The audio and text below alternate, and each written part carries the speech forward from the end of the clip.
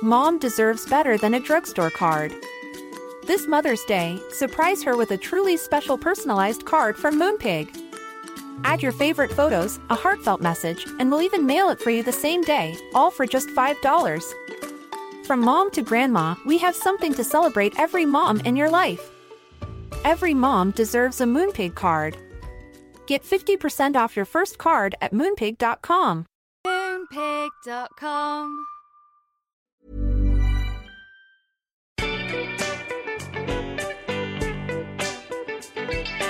Hello and welcome to Sentimental Garbage, the podcast where we talk about the culture we love that society can sometimes make us feel ashamed of. My name is Caroline and I'm hanging off the side of a building in 2003.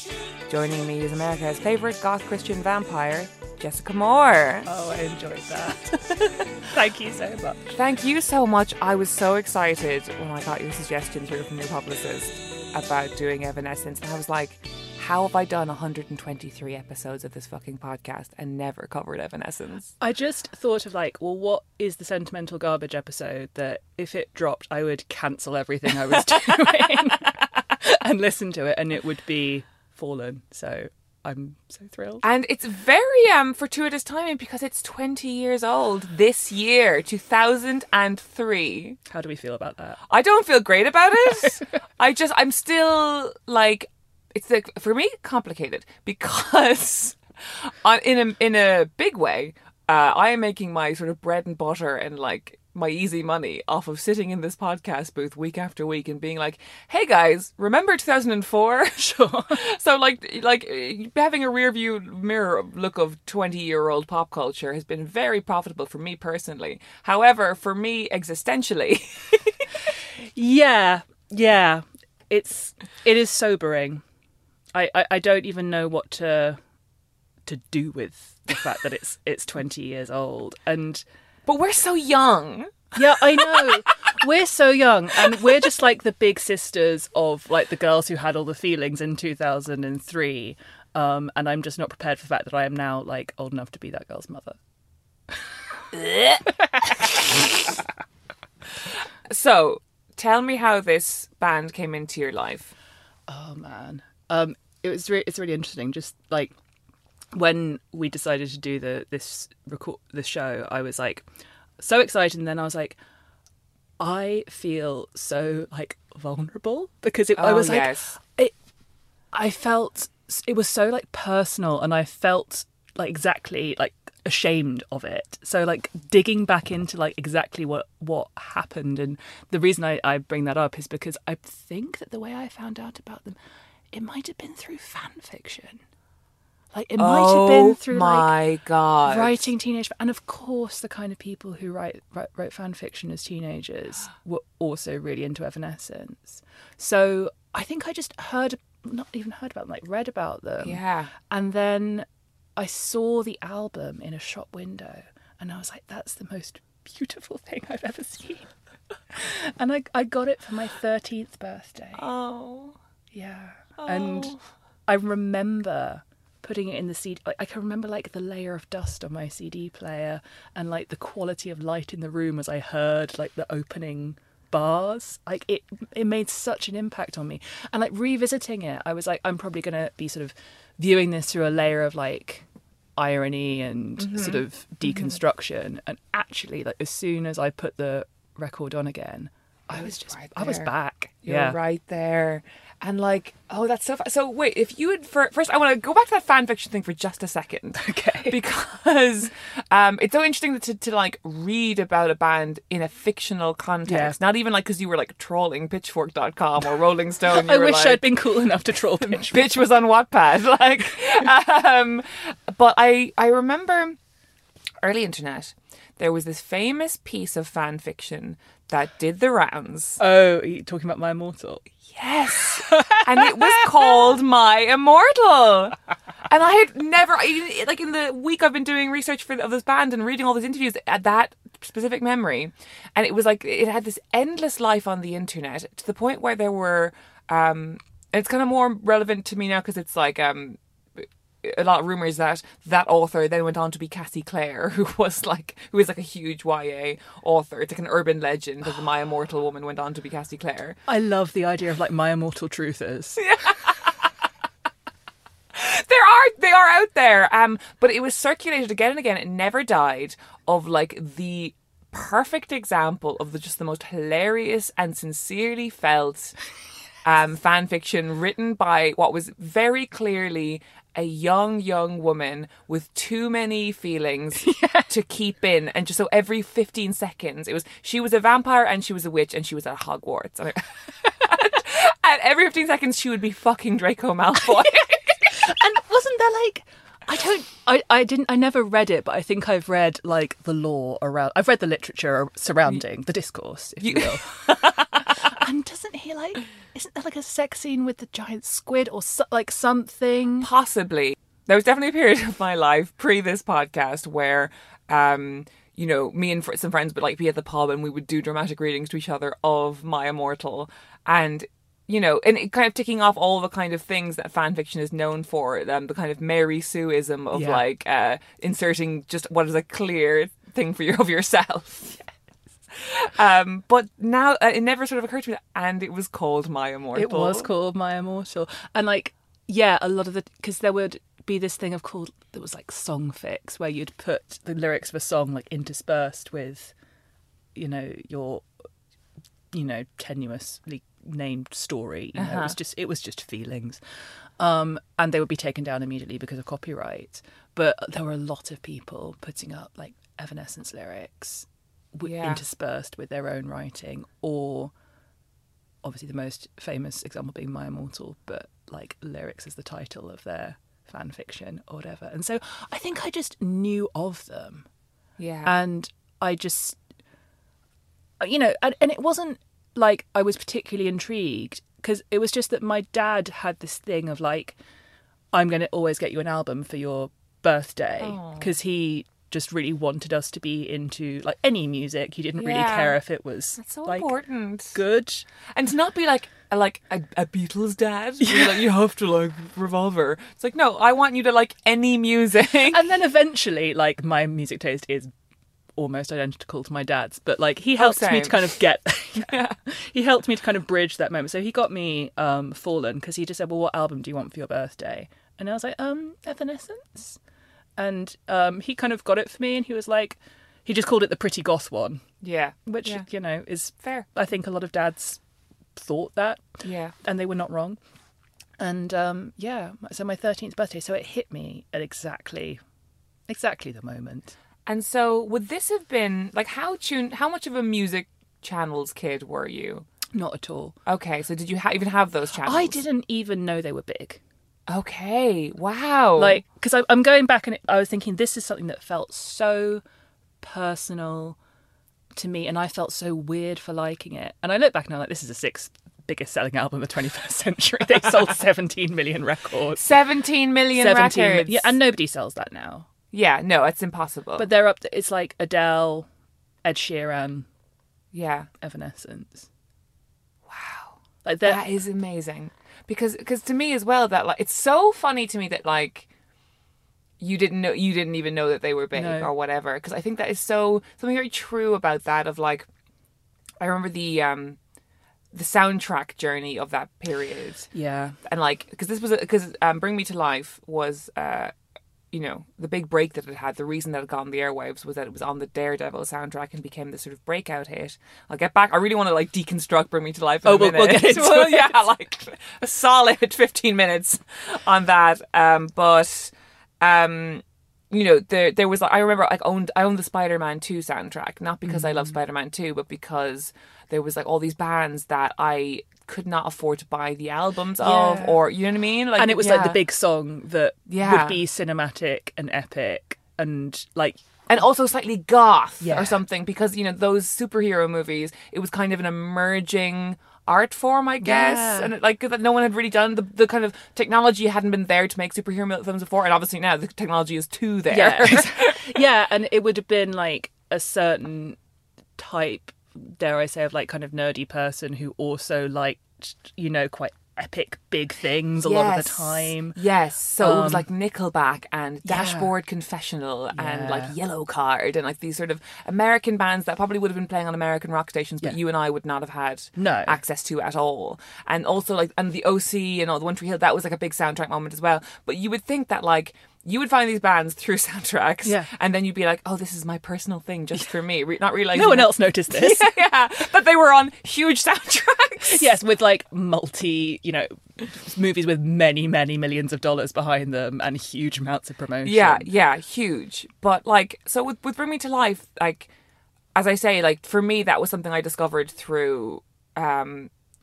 Coming home from school, the routine was always like, make yourself a little snack and then go through the music channels. Oh, the snack was... Paint the picture for me, Caroline. The snack was either a Rustler's rib sandwich, delicious, still a great snack every now and then. Delicious and nutritious, like you can't argue with it. Just newspaper and 3% pork and maybe some cigarette ash compressed into a shape with barbecue sauce. And or a turkey bacon sandwich. Fantastic. Go on. Great stuff. Thank you for asking about the snack.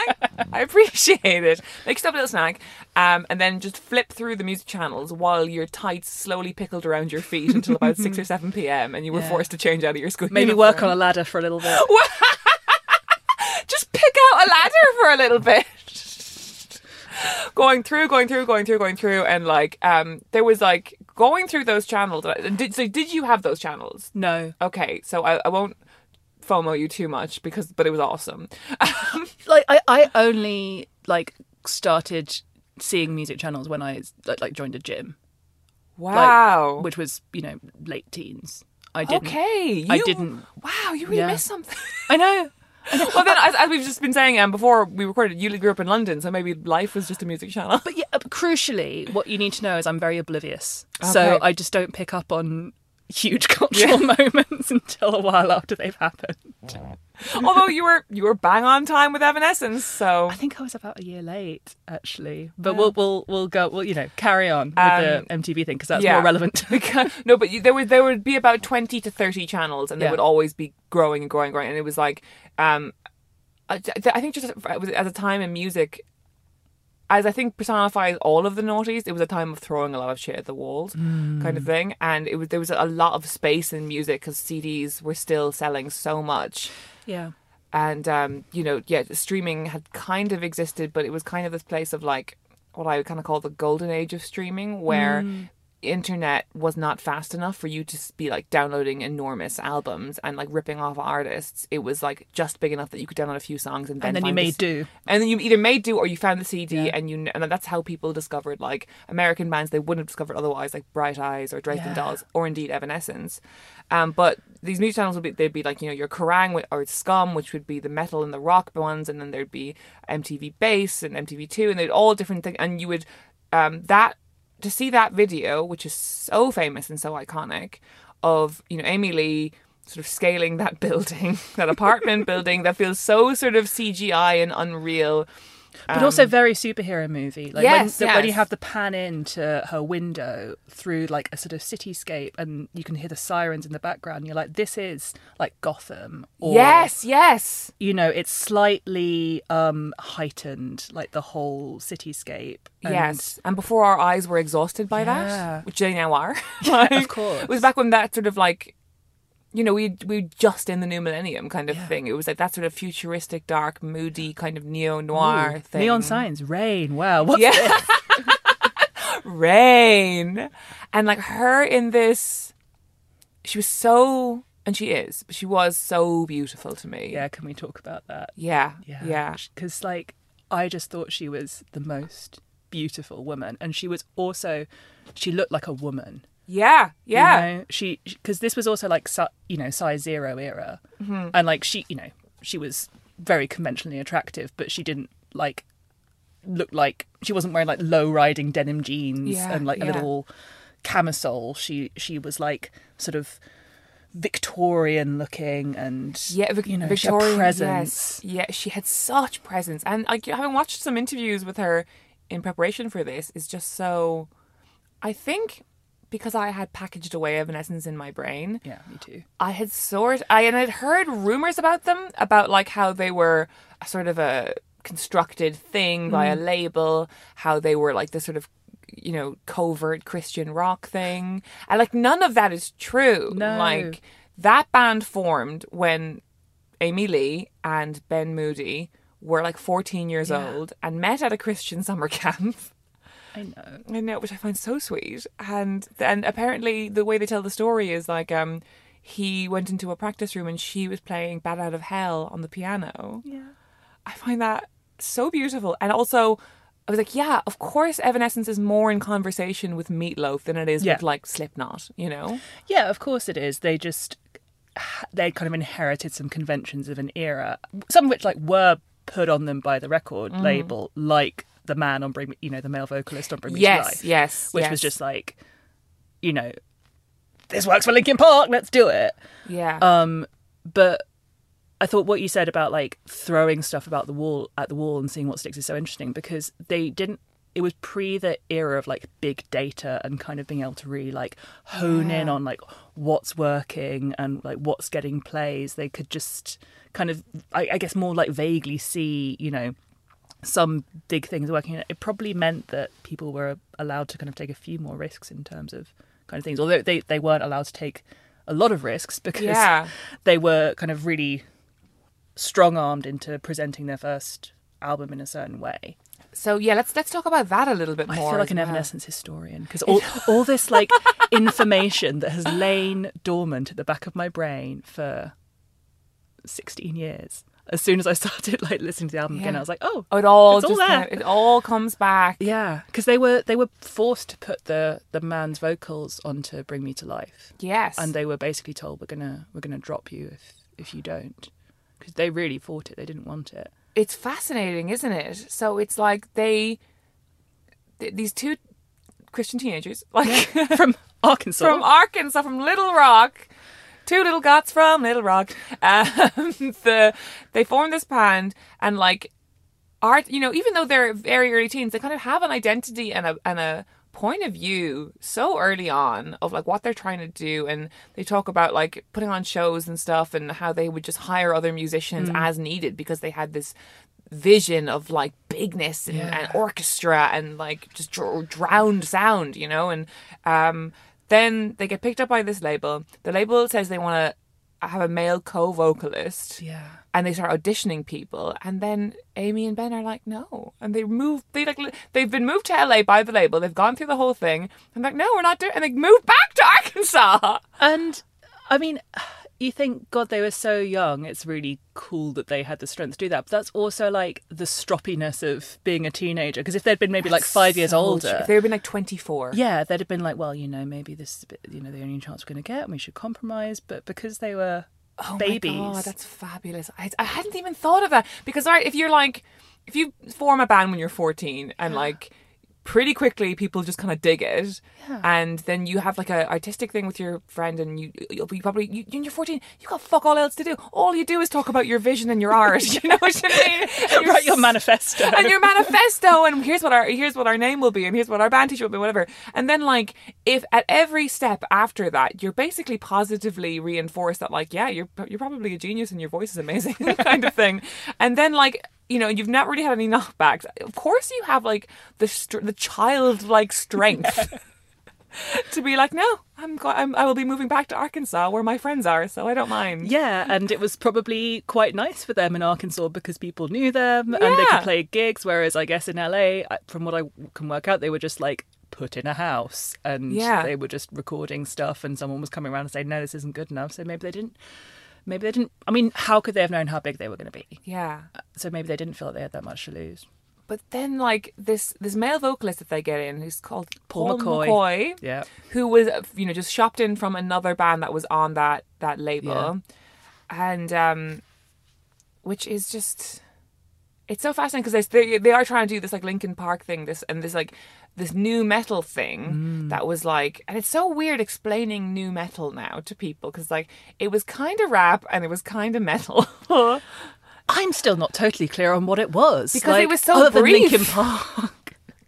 What was it? Tell me. It was rap and it was metal. Yeah. I think is what it was. And it was very white. It was. It's like, how can we take the whiter genre and make it a little bit whiter? Yeah, exactly. And very aggressive and like I just think of Fred Durst and Kid Rock and all, so male. Yeah.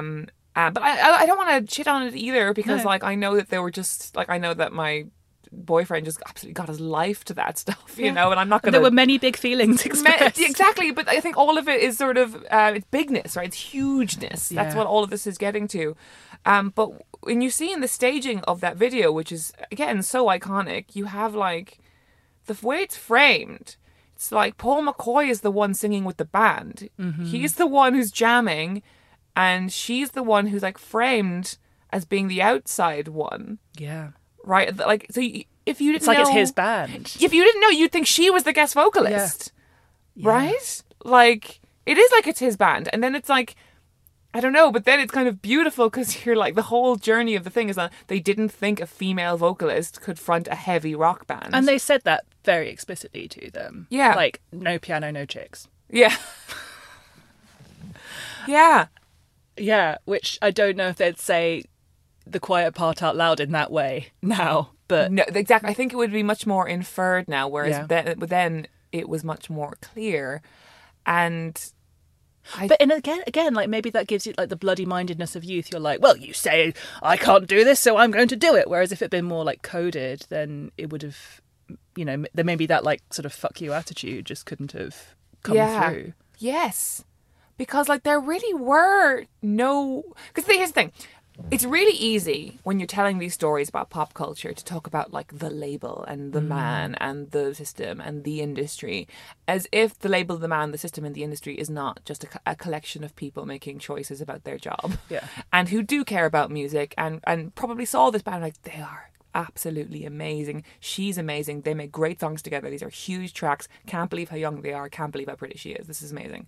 But also being like looking at the rock stations and being like, it's Linkin Park, it's System of a Down, it's Korn, and being like, they're not going to play her. No. You know? So I think it's almost more useful to come from a point of view of like, they probably loved it so much they thought they were saving something that there wasn't a place for. But actually, it's like, if you're strong-willed enough with something, you can make a place for it. But it's really hard to convince people who are just trying to protect their jobs of that, you know? And I think there was like one executive at Wind Up.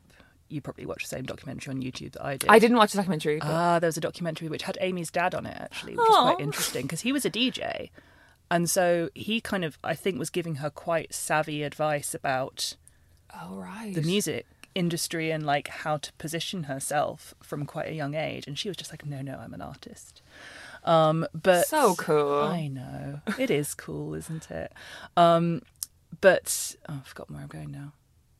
Documentary on YouTube. Yeah, so there was this one guy, I can't remember his name, but there was a executive at Wind Up who found the recorded, that got the demo or something, went to the concert, and like was the advocate and poured some, and you know, enough money into them to make demos for like a couple of years, and I think it was he went into the, you know, the room with the big men and played them Bring Me to Life and My Immortal. And that was, you know, what convinced them. And then they were just trying to put together something that was strong enough.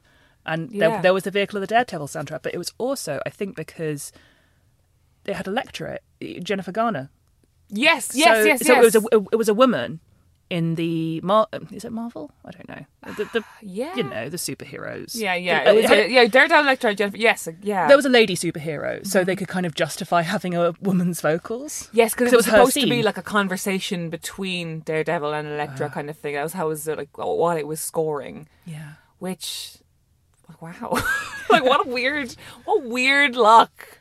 Like it must be so weird to be Amy Lee and be like, I am still incredibly famous, tours all the time, makes albums, probably a millionaire, probably got a great house, probably got a couple of great houses. Yeah. And she's like, because in 2002, Ben Affleck and Jennifer Garner made a superhero film that failed. Yeah, it's unbelievable to think about, isn't it? It's so strange. And like, but what we haven't spoken about, because maybe I think it's difficult too, is the music itself. Yeah. I just think that like the bigness of it is so important. The bigness of it was what, because like I say, I remember the first time I heard it and feeling like, oh, this is something different. And what I'd liked before had been like Avril Lavigne. Loved your episode on Avril Lavigne, by the way. Oh, me too. But I had enjoyed that, but I felt that there was something kind of bratty and a bit childish. Yes. Because, you know, 12, 13, you're longing to kind of make the jump into something that feels more serious. Yeah.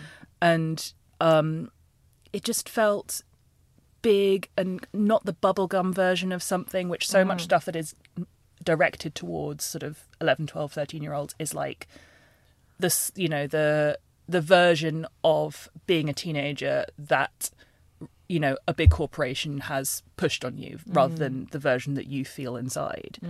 And the hugeness was what hit me. And it was almost like what it reminded me most of was like really good hymns. Like, yes! Do you know what I mean? Really good hymns! Like, you know how some hymns go off, you know? So there are some bangers. Adeste Fideles.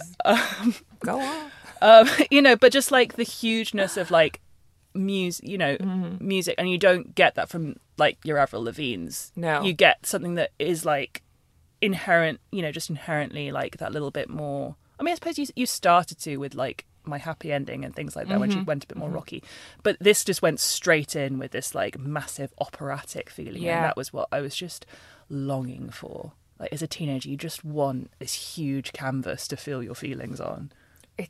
Canvas is such a great way of putting it, of like, if you really look at it's funny how the lyrics became sort of epigraphs for fan fiction, like gothic fan fiction, because they are like they're not much. Do you know what I mean?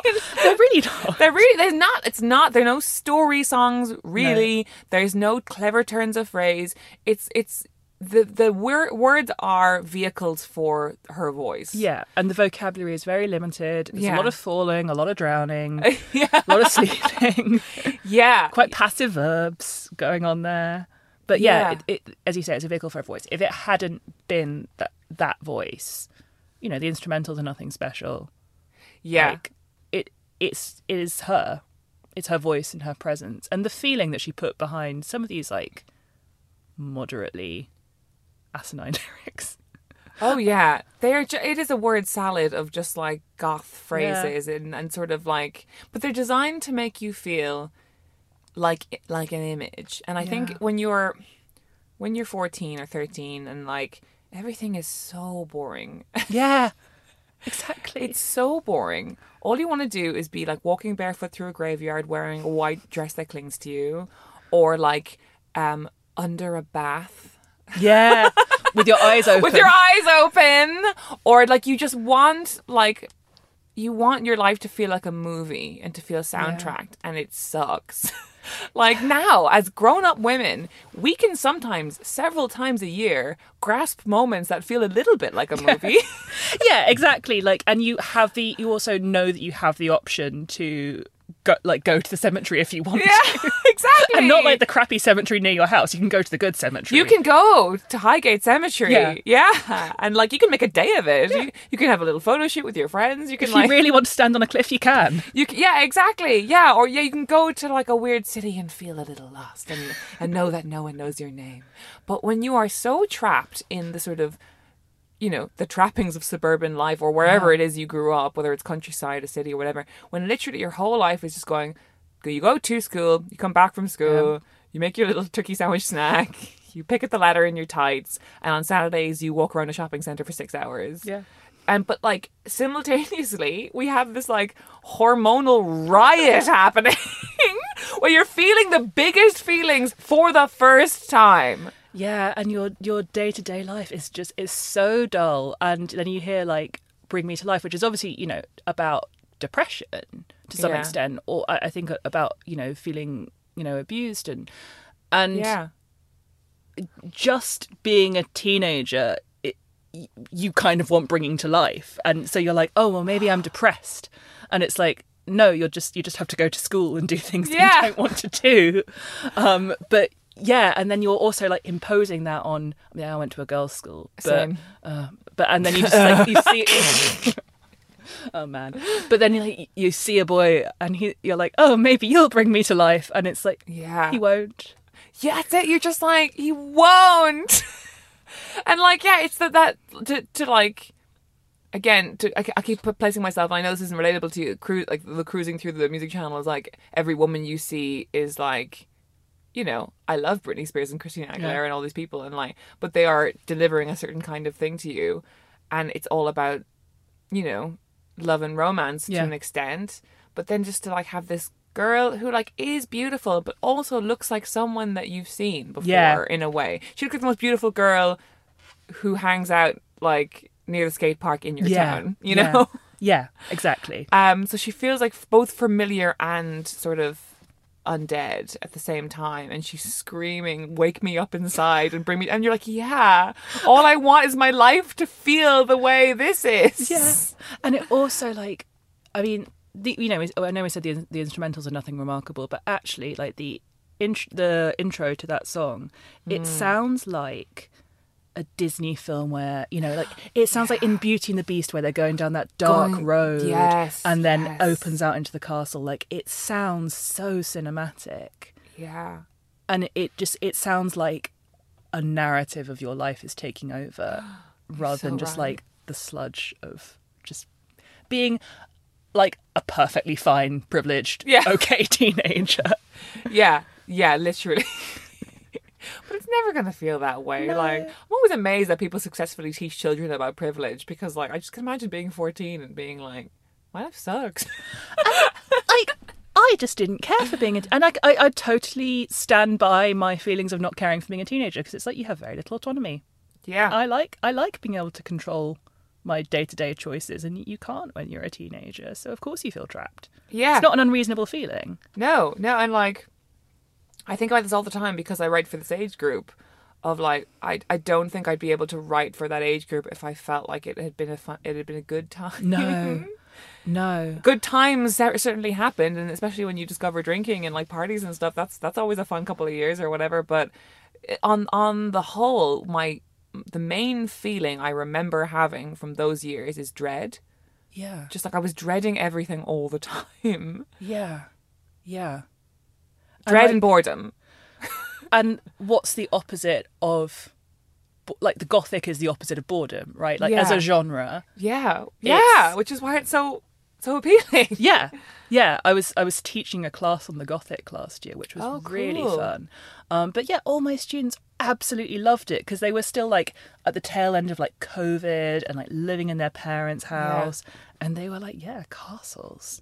Like, gnarly relationships and bad stuff. Like, this is something to get my teeth into. It's so true. And that, I guess that like, that takes us to sort of the sort of wider thing at the time, which is the kind of the emergence of mall goth as a thing, which I mean, you grew up in London, so you had access Southwest London. to Camden. I did have access to So Camden. what was that? What was like when mall goth came to Camden?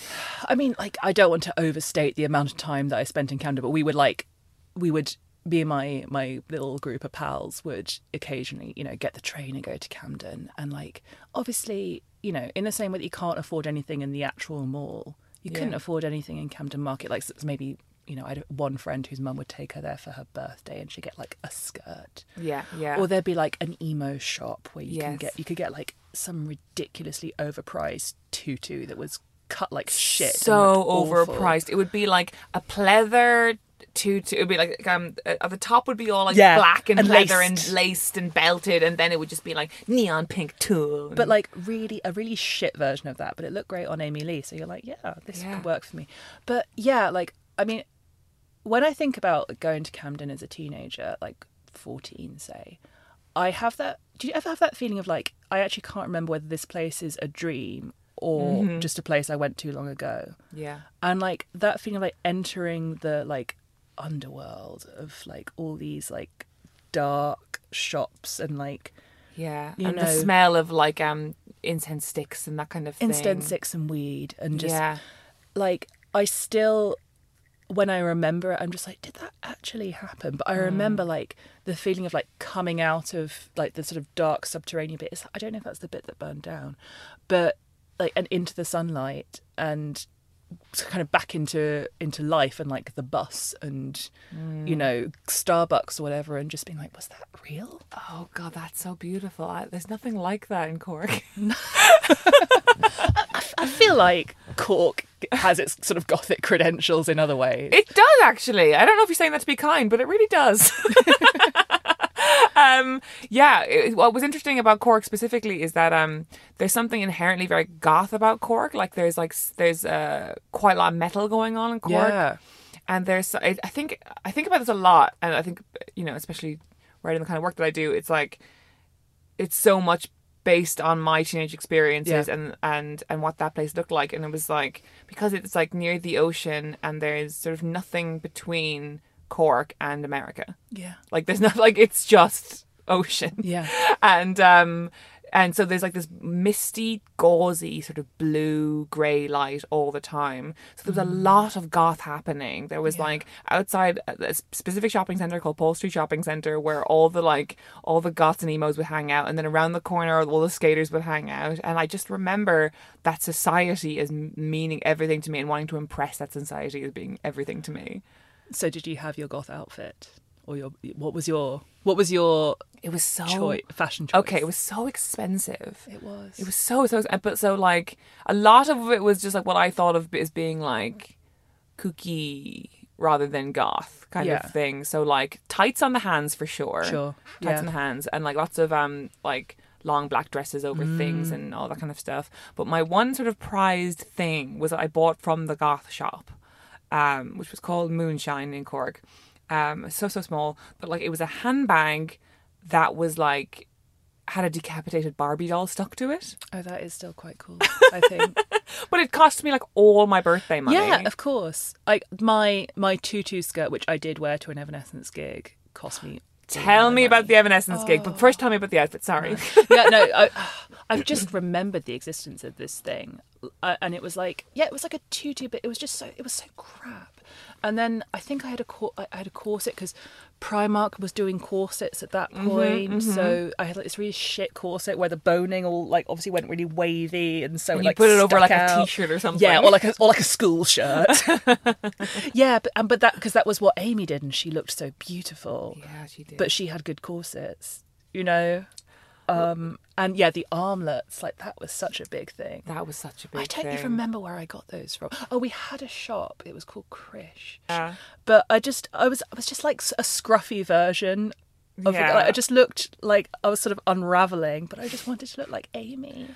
Like I just thought she was so beautiful. And her look also, it was different. Like she had kind of a look that it seemed like she had because you know you said she's like beautiful but in a girl next doorway, but what makes her stand out? Girl next door, it's like girl at the mall. Yeah, but like what made her stand out was her look. Yeah, like the clothes she wore, like the long black hair, which she still has, and if you look at pictures of her, she looks the same. She looks the exact same, which I love.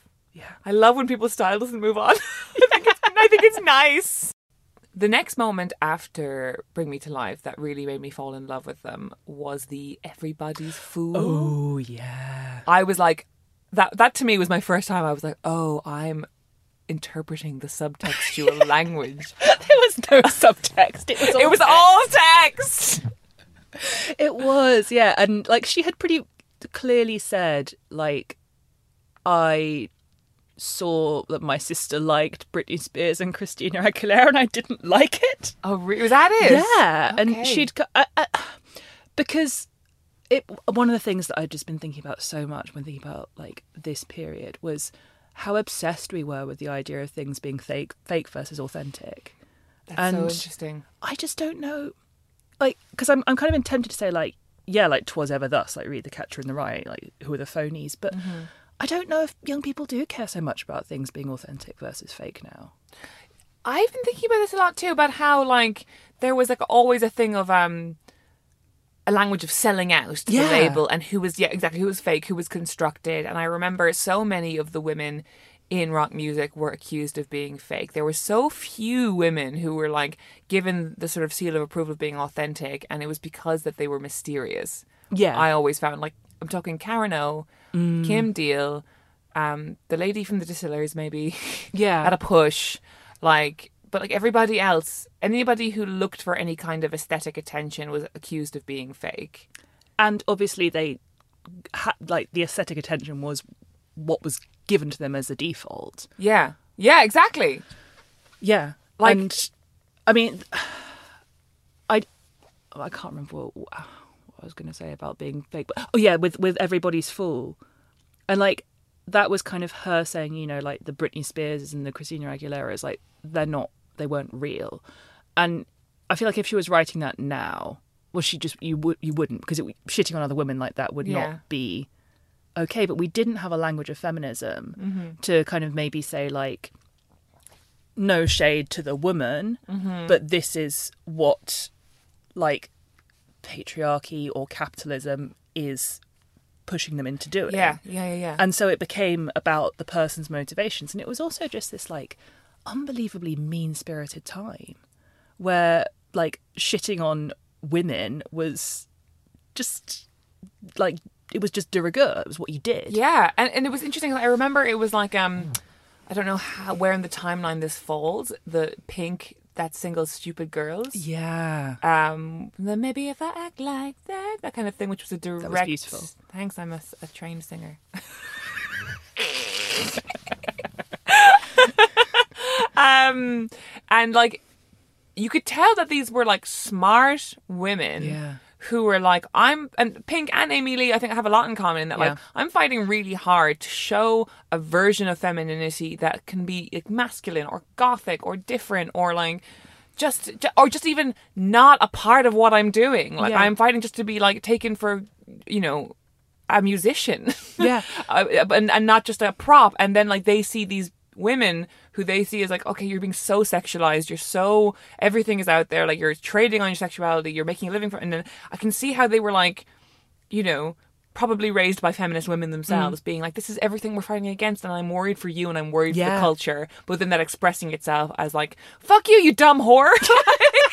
Because it was a nasty time. It was such a nasty time. And like when you look back on like the way that the women in the culture were treated, like who are now like all in some ways being like either like very actively like rehabilitating themselves, like Paris Hilton's doing now, or just like people like Keira Knightley and Lily Allen just speaking out and being like, this was horrible and we were very young.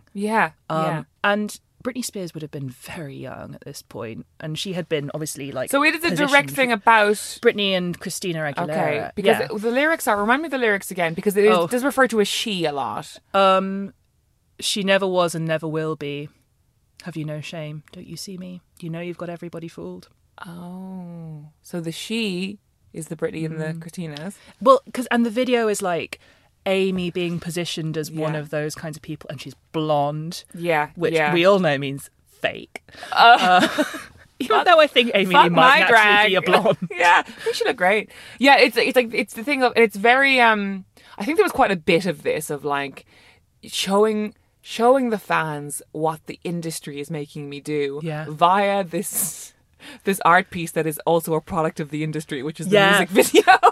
And like, it's like the Don't Speak video with Gwen Stefani, and like that feeling like this behind the scenes look at like the way Gwen is being positioned as not being a member of a band but the front person of a thing, you know. And the thing where they zero in on her in the photographs. I don't know the video. What is wrong with you? I don't know. I don't know music videos. That is mad. I cannot stress how oblivious I was as a teenager enough. No, but it's just, I'm amazed. I'm impressed that you got away from it. But there was a little bit of it anyway. So like, but you saw this video. You saw Nobody's Fool video. Oh yeah, because YouTube was going at this point. Yes, and it was like her posing as like a suburban mom, her posing as like a kind of a cool rocker chick on a motorbike with all the guys in the band nodding at her. Yeah. And there was like, there's this kind of like opening bit where they're like, there's nothing better than a good lie. And then she's Yeah. like promoting a brand of pizza called Lies. Everything's called Lies. The soft drink is called Lies. And then she smashes the mirror because she doesn't like what she's become. But that was like, for me, I was like, this is the deep cut. Because it's the third single on an enormous album. Yeah, I know. And I remember my sister, who's 7 years younger than me, so she would have been like 6 or 7. 5 or 6, turning to me and going, Avril Lavigne is everybody's fool. Because this was when the Girlfriend video came out, which I do remember. Oh. And Avril That went made me so blonde. mad. It made I me was so like, angry. Judas. I couldn't believe it. Why was I so mad? Because there just weren't very many versions of being a woman that were presented to us. And it was really refreshing when you saw something very slightly different. I mean, still within like, Yeah. you know, white, skinny, like usually blonde woman, but she's wearing baggy jeans. And then to see that go, like it, and obviously like now we kind of go, well, you know, like, there's a whole conversation about like slut shaming and people like embracing, you know, a sort of a version of their sexuality, and like it's fine to mature and want to kind of present yourself in a different way, but it did feel like a little bit crushing if you didn't want to do that, and also like if you didn't feel capable of doing that. Like I was just like a really tall girl with thighs, and so I was like, I can't possibly, you know, I can't do the like Britney size 0 thing. It's not going to work. And Amy was attainable. Yeah. And actually, like, Avril's look was attainable. And then to, like, have that be abandoned and for her to go blonde, like, I still haven't truly forgiven her. Going back to Evanescence, like, to see that, like, critiqued, even in, like, a very basic way, did feel refreshing. And it was also, like, it was after Ben had left the band, which we can also talk about. Yes. Okay, finish this and then we'll go back to Ben.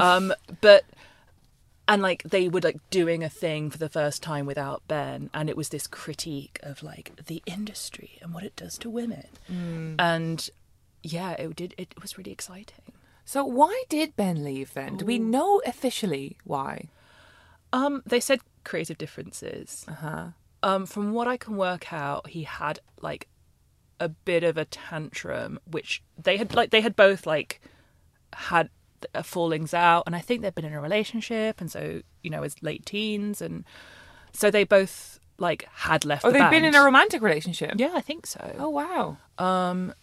And, you know, I think stayed friends and everything, but I think they kind of periodically fell out, and they were on tour in Europe and he flew home, and I think he kind of thought that he would go back, and from what I can work out, you know, from the literature, Amy kind of said, you know, no, like you've had your chance, and wow. But then, do you know what he went on and did next? Yes, I do. What was the band called? We Are the Fallen, which was the name of the album we are discussing. Do you think they were doing something there? Because so Ben left, and then like a few years later, 2 of the guys in the band left, and they formed a band with Ben called We Are the Fallen, with like a woman as at the front who looked a lot like Amy Lee, and had a similar. I mean, you know, obviously out of principle, I did not listen to them. No. But and what looking back at it now, it reminds me like a little bit of like Prince Harry being like, I'm now gonna make a career out of talking about the thing that I've left. But Ben Moody went on to work with...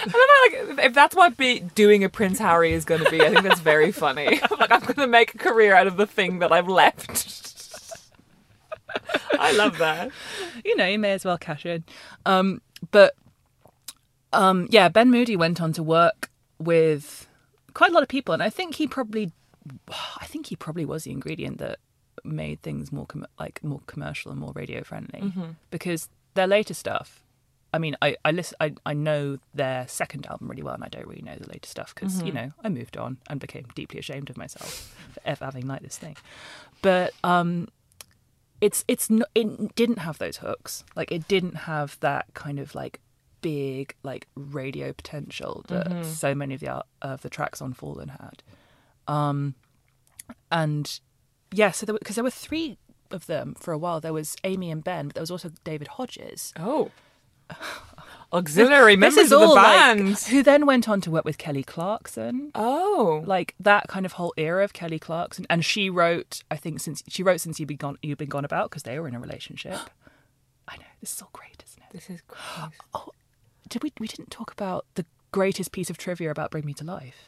Tell me. Oh, so she wrote it about a friend of a friend who she was sitting in a cafe with him, and like everyone else was like parking the car or something, and he like, they barely knew each other, and he said to her, "Are you happy?"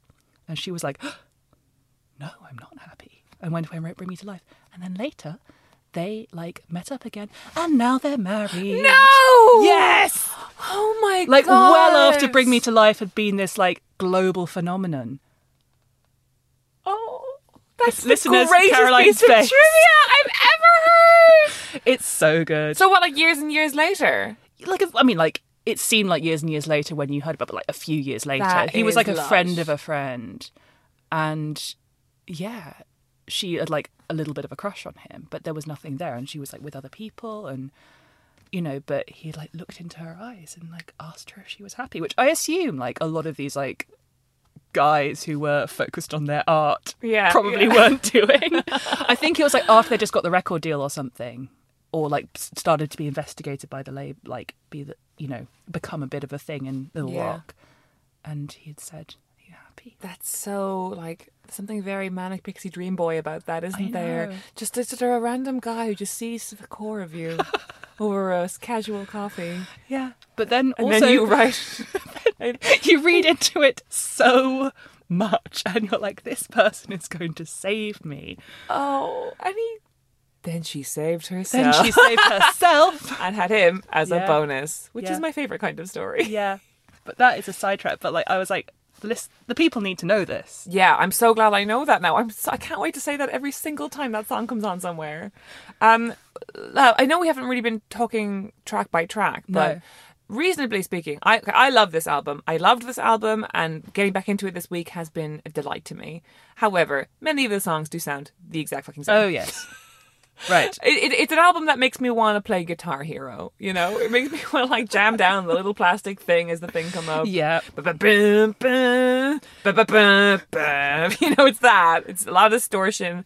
It's beautiful. So I think going through track by track possibly isn't that useful, but I think we can't move on without talking about My Immortal, No. the track. We must talk about My Immortal.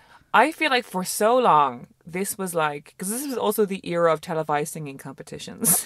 Yes. And whenever they wanted to sort of like highlight a different girl, she would be singing My Immortal in her audition show.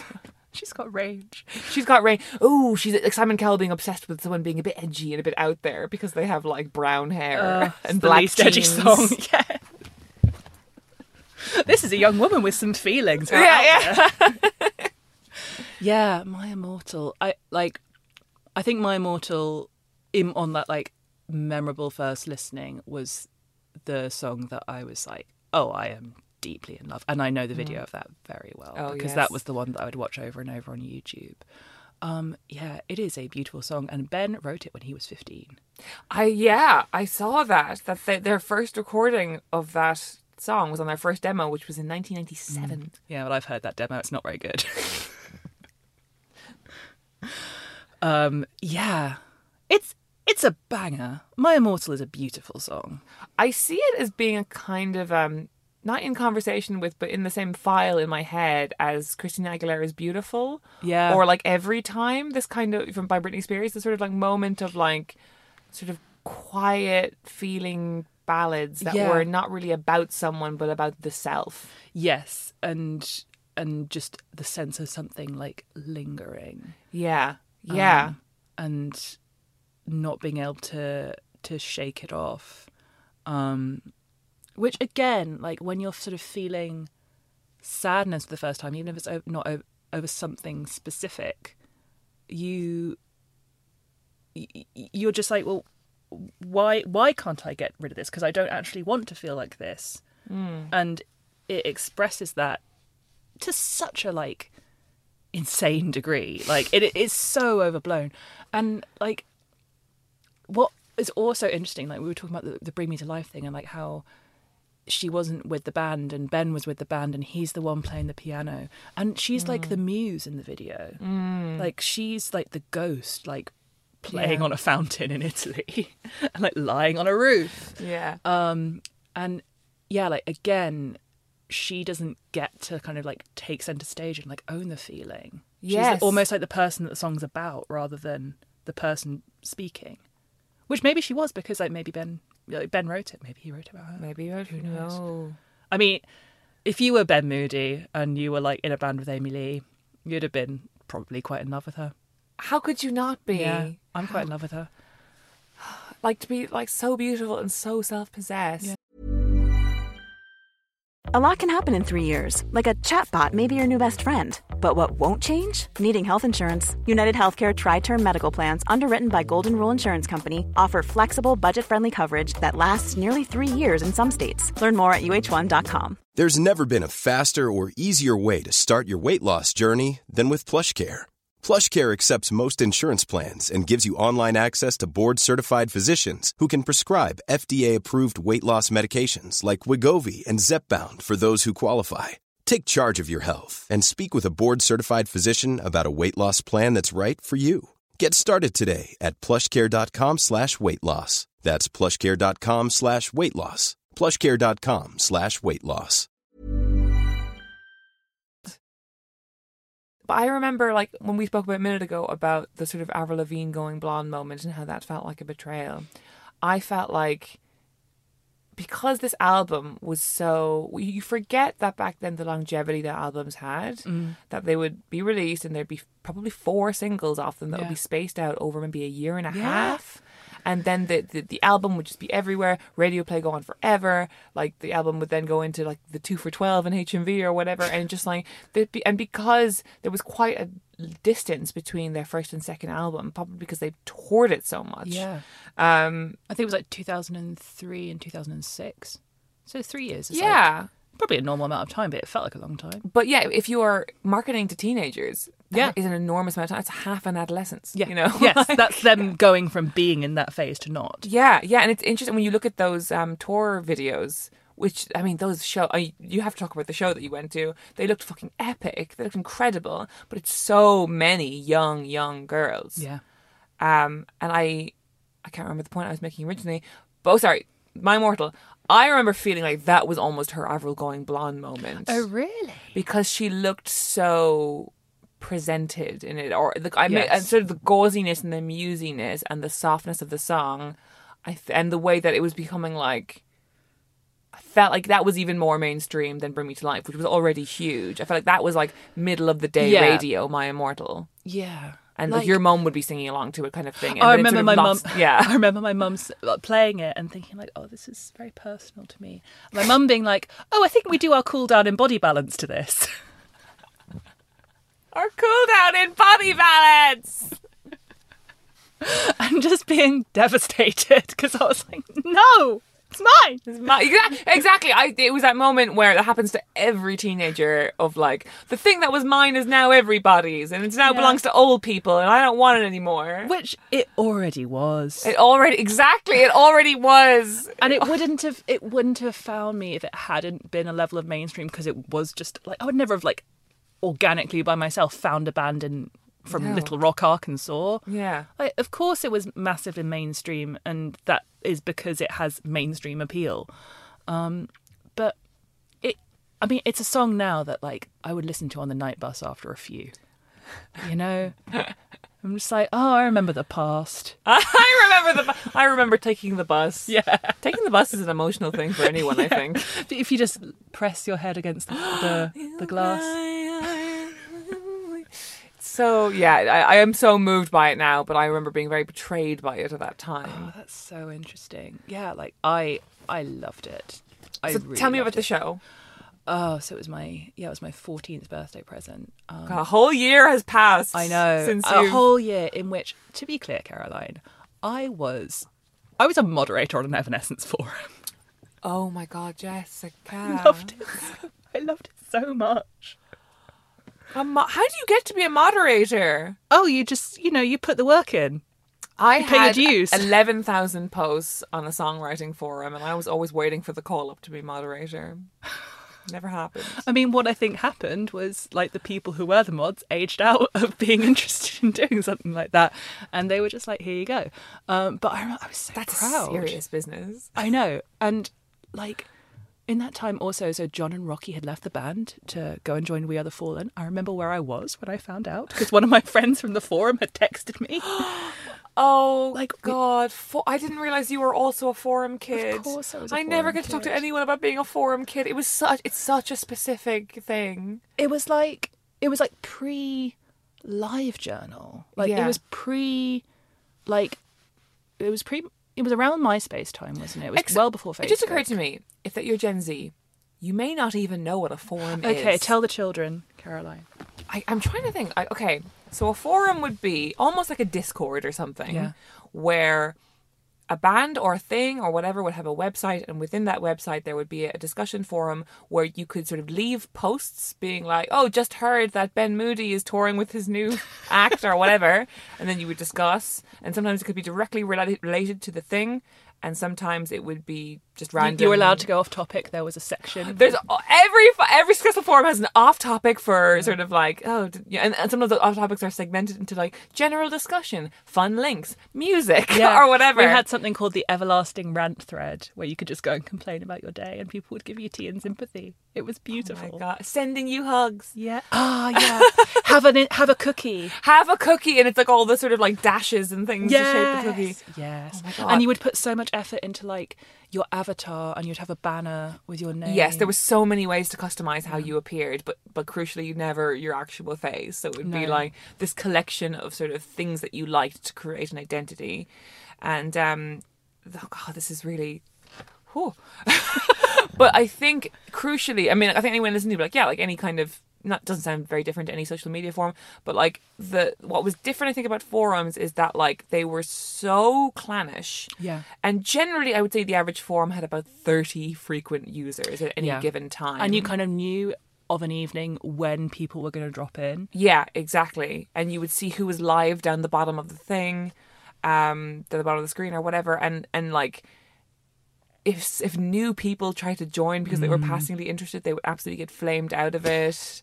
It was like being if you were spending all day in your secondary school hating everything and having no clique and just having maybe your one weird best friend and like your Discman and just trying to get through it every day and like dreaming of what an American high school might look like. Yes. Being on a forum almost felt like being on an American high school and you're in the popular crowd because you're self-selecting as a group. Yes. It was magic. You could be a real queen bee on this like absolutely tiny forum. Yeah, especially if like on the forum I was on, it was like there weren't that many women on it because it was an offshoot of a guitar forum that I was. Yeah, it was like a section. It was a section within a section. So there weren't that many women. So you could chime in, like speaking as a woman.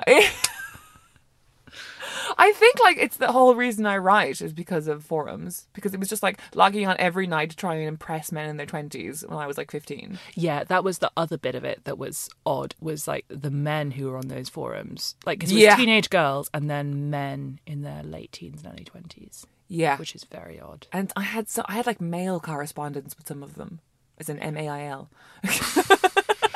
Not like mail cards. Yeah, like we send postcards to each other. There was like a mixtape chain letter where like we'd send each other burnt CDs in the post and you'd get your new. Did your parents know that you were like no? These and I went to Scotland to visit one of them. Oh my god! What was your cover story? How did you make that happen? It was so easy. I was like 17 at this point, and I was just like, I had some money, so I just booked a flight to Glasgow to visit my like internet boyfriend, essentially. I was like, oh yeah, he's my friend. Like, that's it. If you're quite a good girl, it's very easy to lie. It is. If you haven't really caused much of a fuss up till that point, it's quite easy. And then what actually was nice was that his dad was the moderator on the forum. No. Yeah. Oh, that's beautiful. Did you ever meet people who like loved the things that they loved and weren't ashamed and like spoke very openly about it, and you were just like, oh my god. Like, yeah. Yeah. So you're just telling people that you like a thing rather than it being like your little shameful secret. Yeah. And those people were like really revolutionary back then, before we all, got to our 30s and were able to sort of reclaim what it is that we like about ourselves, kind of thing. Yeah, people who were just like, and again, they'd be on these forums and be like, you know what, I think Coldplay get too hard a time. Yeah, Coldplay do get too hard a time. Well, also, like, it was with Evanescence because it felt like a girl, like the girl enclave in a very male world, and sometimes men would like chime in. And like, what the sort of default thing for a man to say about Evanescence is like, Amy Lee's hot. And that kind of made it okay to sing along to Bring Me to Life. Yeah. So like, oh yeah, no, I'm just lecturing on her in a corset, but yeah, like this is fine. And then there were like men or older boys who didn't need that layer of irony to be like, oh, I just really like this thing that you also like. And you're just like, wow, male approval? Really? Yeah. Oh God, that first moment when you get it, it like you might get it for the first time when you're like 16 and you like the same band as like a boy who has like quote unquote taste, and then you're like, the feeling is so good, you're like, I will deny all my instincts forever in order to keep this feeling. I'm just going to ride this way. I'm going to ride this way. And that's that must be also going to a girls' school.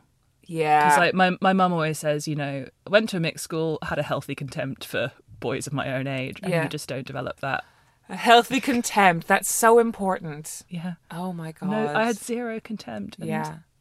They were so contemptible. To this day, like, I cannot listen to Nick Drake because I spent so many years pretending to like that music. Oh no. And I'm sure it's nice and I know people like it, but I just remember sitting in so many rooms with sensitive boys being like, love this Nick Drake while we kiss, kind of thing. And now when it comes on my Spotify, or like, I wish there was a way of telling Spotify when you cannot listen to music. I just want to vomit. I'm so sorry. I perpetuated the cycle because I think I introduced a sensitive boy to Nick Drake. No. And of course, he really liked it because it was for him. It was for him. It was. Oh God, I feel very warm. A lot of memories unearthed here. I haven't talked about forums or related subjects for some time. This was why, like, when we said we were going to do this recording, I was like, "Yay! Oh God, what a shame! Oh no!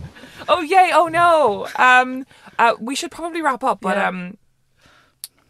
is there anything else we need to touch on? Because I'm aware this has been living in your soul for 20 years. I'm trying to think. Like, I mean, yeah, the touch points are obviously like Bring Me to Life, My Immortal. Oh, that gig at the Hammersmith Polo. All I need to say is that like she was really good. Like I was really concerned that it wasn't going to be very good. Yeah. Because when you're that age, I was talking to my best friend about this and like how you feel about the things that you like that age. And I didn't care whether the things I liked were cool, but I so desperately wanted them to be good. Like, I wanted to have good taste.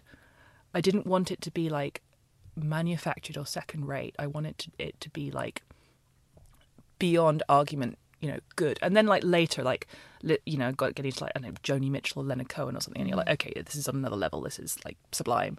And, Evanescence, like, very good singer, but the lyrics are whatever, But I felt so, like, relieved going to that gig and hearing her voice live and just being like, this is actually better than I thought it was going to be.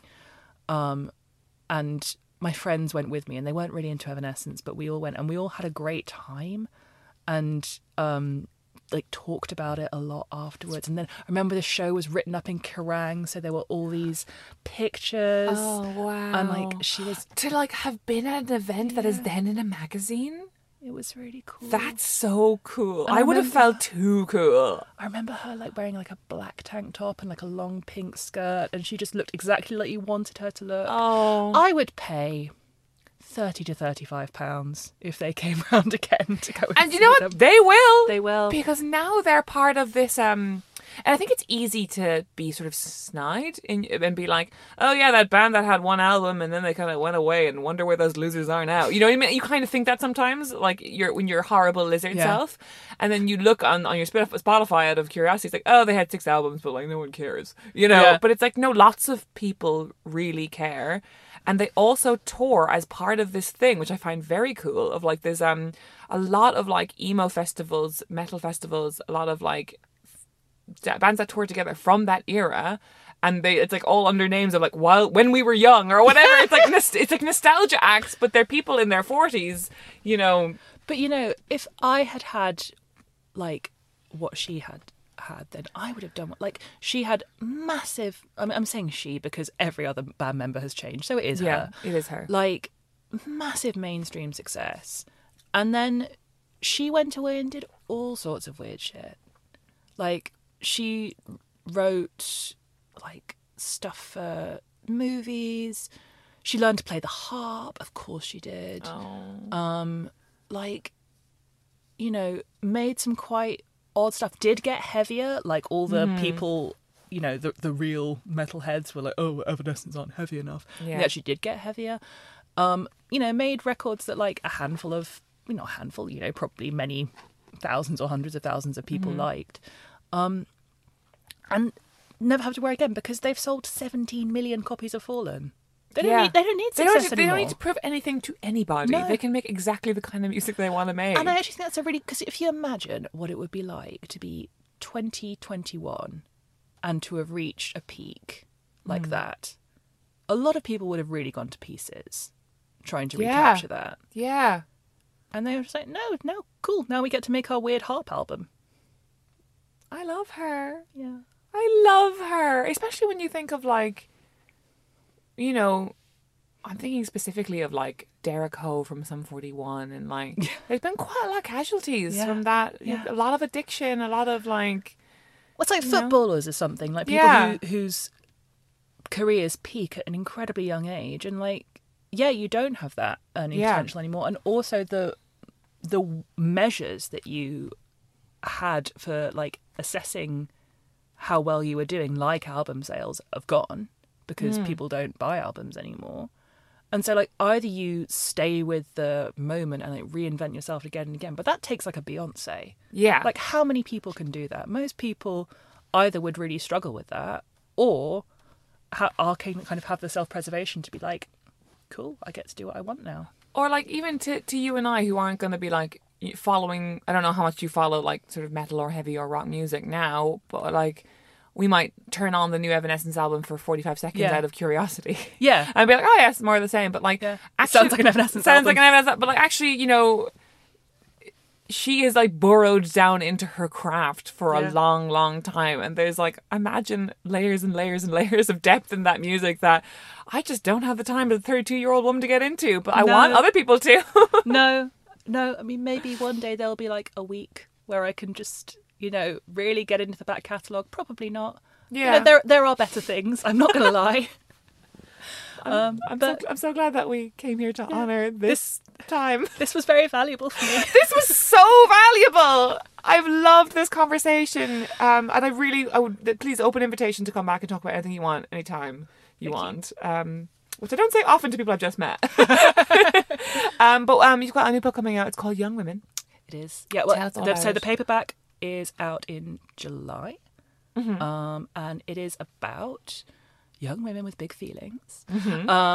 It's about two young women. One's called Emily, and she kind of meets this incredibly like aspirational, charismatic young woman called Tamsin at a climate protest. And Tamsin is an actress, and she lives in Soho, and she like never seems to work but has loads of money, and she's mysterious and aspirational, and they kind of have this whirlwind beautiful time together. And then something happens. And you'll have to read the book to find out what. I can't wait to read the book to find out what. This is great. Jess, this has been a pleasure. Thank you so much for coming in. Thank you so much for having me. I hope Amy Lee listens. What's she got to do? I love you, Amy. I love you, Amy.